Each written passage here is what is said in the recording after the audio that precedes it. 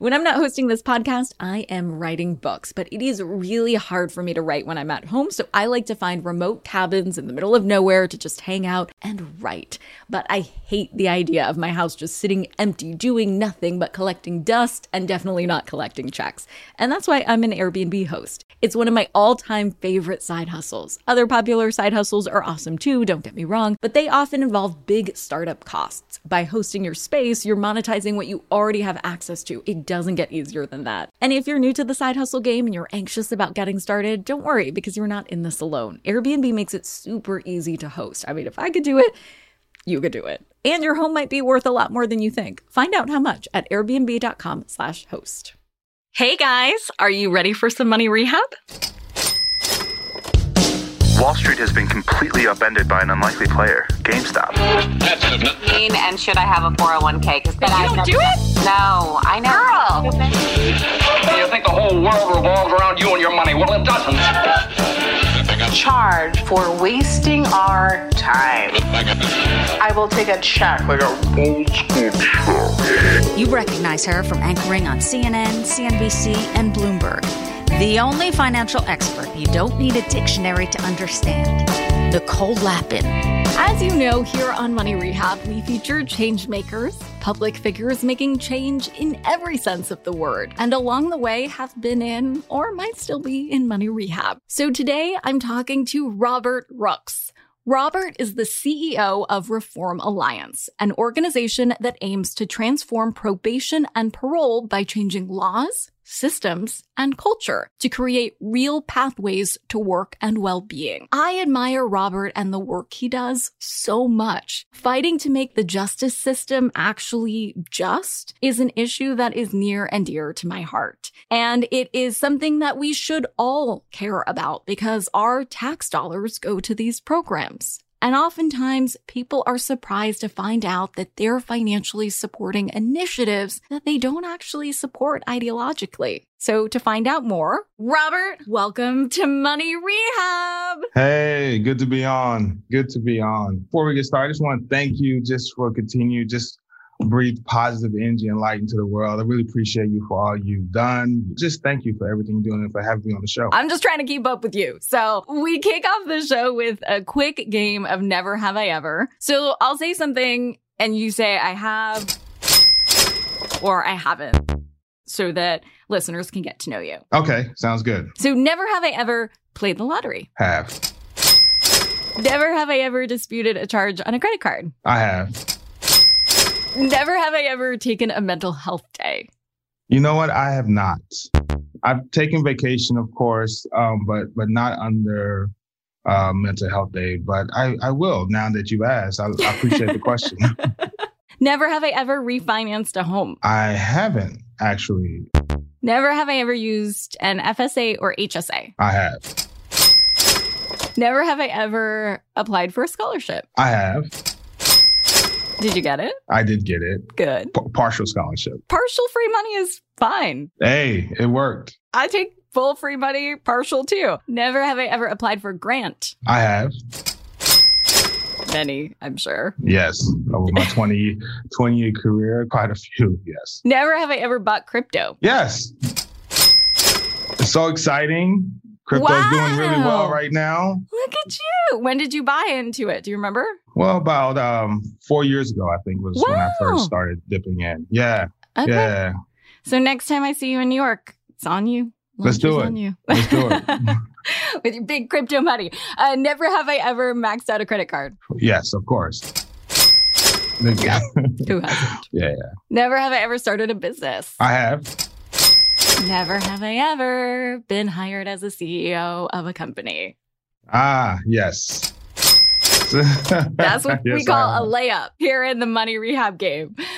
So how did you first get into criminal justice activism? Is there anyone else in your family who was an activist? Where was your inspiration? Wow, I really appreciate that question. I've been asked the first part of it, but not like the second part in terms of family connection.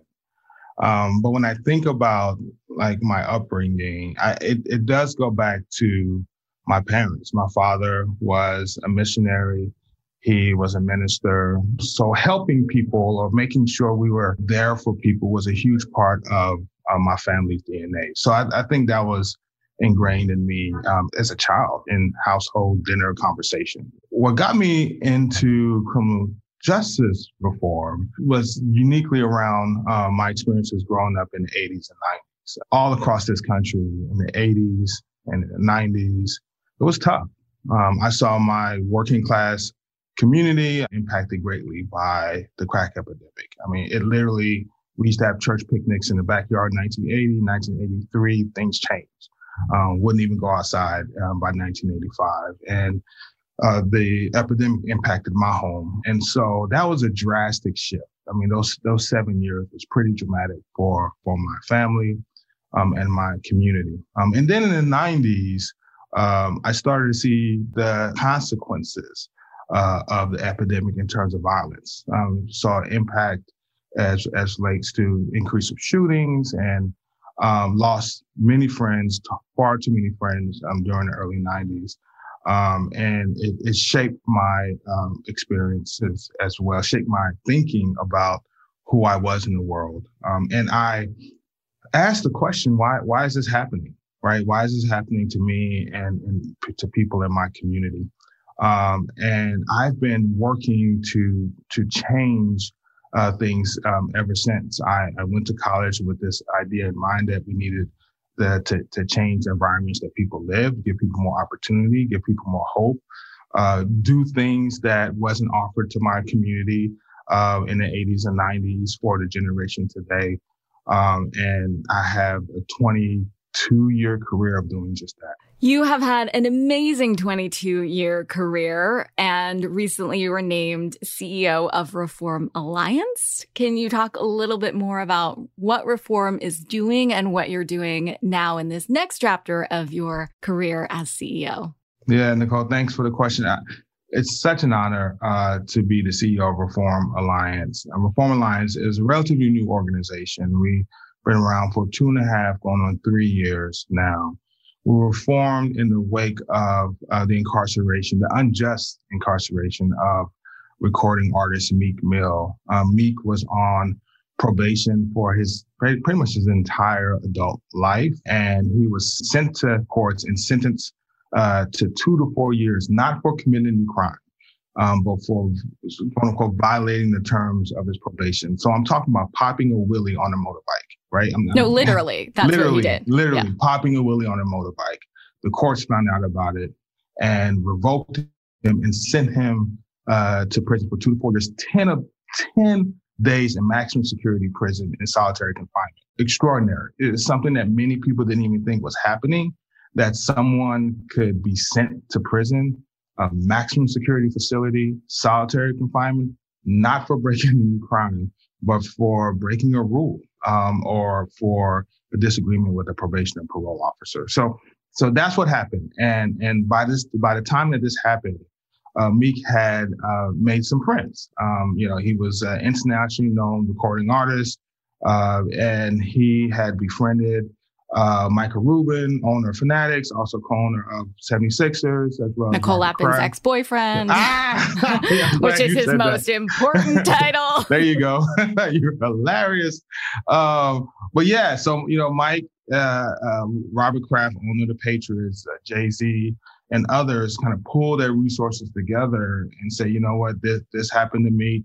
We're going to make sure it's not happening to millions. And that's how Reform was founded. So our goal as an organization is to transform the probation and parole system to ensure that probation parole is a springboard to success and connection to community, not a trapdoor to failure like it was for me. Yeah, it's so upsetting. Can you explain, though, with this issue for Meek, how parole works for people who don't know and some of the issues that you guys are now actively trying to change? Yeah, probation and parole are really technical terms, right?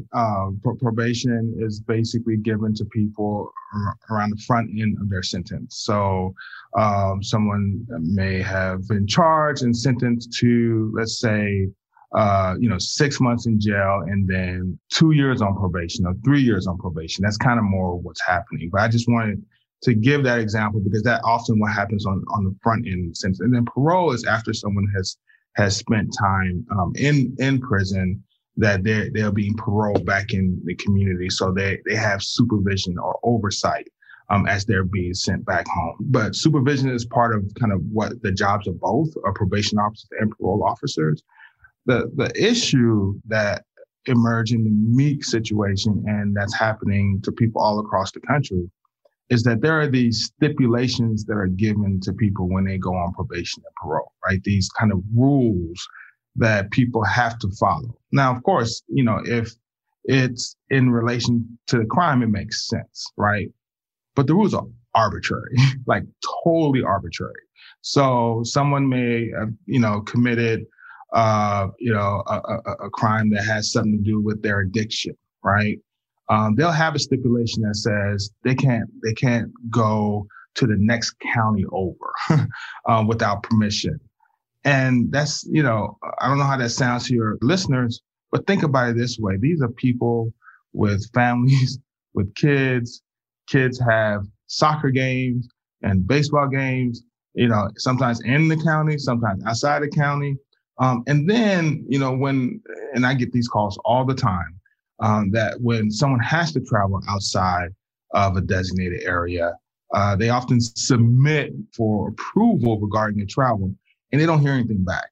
So now what do, right? You're a parent, your kid's playing a game, and the county over, you submit travel, you don't hear anything back. Do you go? Do you not go? So all these things happen, and it's connected to the stipulations. Our view is this: listen, if someone's on probation or parole, they should have accountability for sure. Accountability is important, but have the stipulation tied to the offense. Have the stipulation tied to connecting the person back to society. So get a job. If you get a job, maybe you shouldn't have to have the same travel restriction or like maybe you shouldn't, have to jump over the same amount of hoops. Maybe you shouldn't have to check in with your probation officer every single day. And then oftentimes people, of course, often break the rules or break the stipulations for many number of reasons. They shouldn't go back to prison. That's what's happening. It's like you travel outside of county lines. Your probation officer, your parole officer hears about it.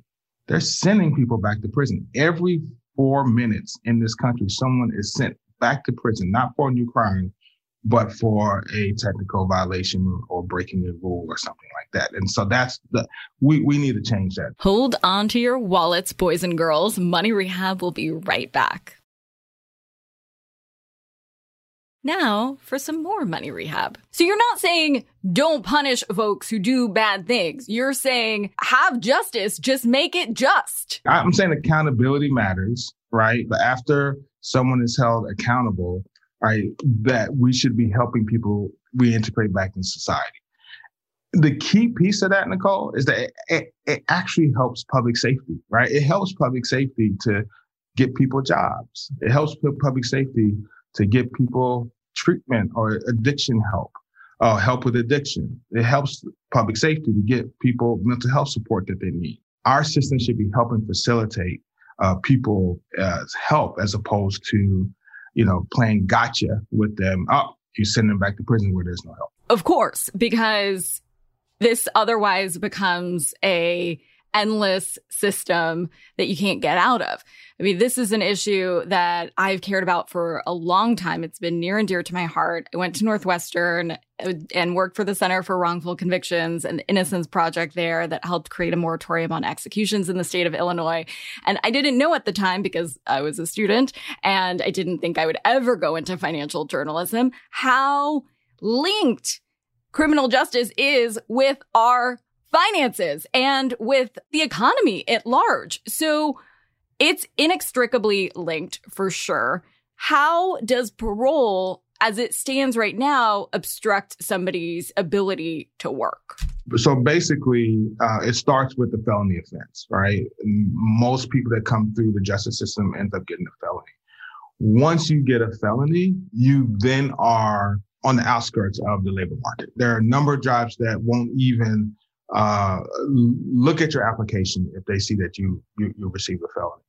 And then when you do get a job, right, what we have found out is that People with felonies, people on probation, people on parole don't move up in their employment. They actually just stay the same in terms of their income and employment status, in terms of getting a raise and things like that. So it renders you to a form of second-class citizenship in this country, and it's just not right. Once you pay your debt to society, your debt should be paid. You should be allowed to work and provide for your family, but you can't do that right now with the felony offense, and it's definitely hard to do when you're on probation and parole. Why does it cost so much to keep people, the vast majority of whom were previously serving terms for nonviolent offenses, on parole or probation? I mean, how much does it cost taxpayers? $2.8 billion a year is spent on people going back to prison for technical revocations. Again,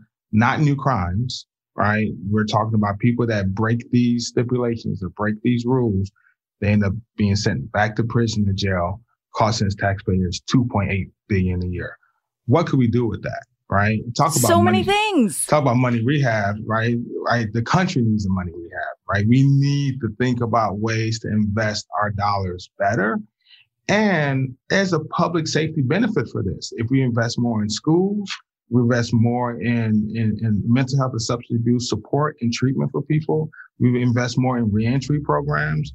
Like, we know what we need, right? I mean, folks like me that's been in this field for 22, 23 years, we see what works, right?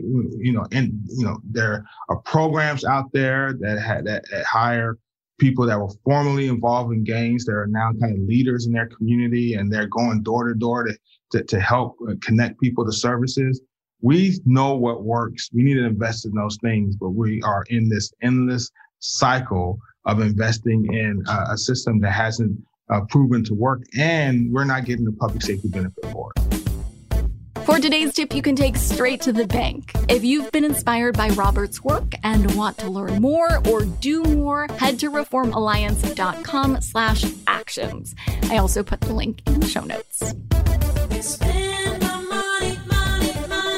Money Rehab is a production of iHeartRadio. I'm your host, Nicole Lappin. Our producers are Morgan Lavoie and Mike Coscarelli. Executive producers are Nikki Etor and Will Pearson. Our mascots are Penny and Mimsy. Huge thanks to OG Money Rehab team Michelle Lands for her development work, Catherine Law for her production and writing magic, and Brandon Dicker for his editing, engineering, and sound design. And as always, thanks to you for finally investing in yourself so that you can get it together and get it all.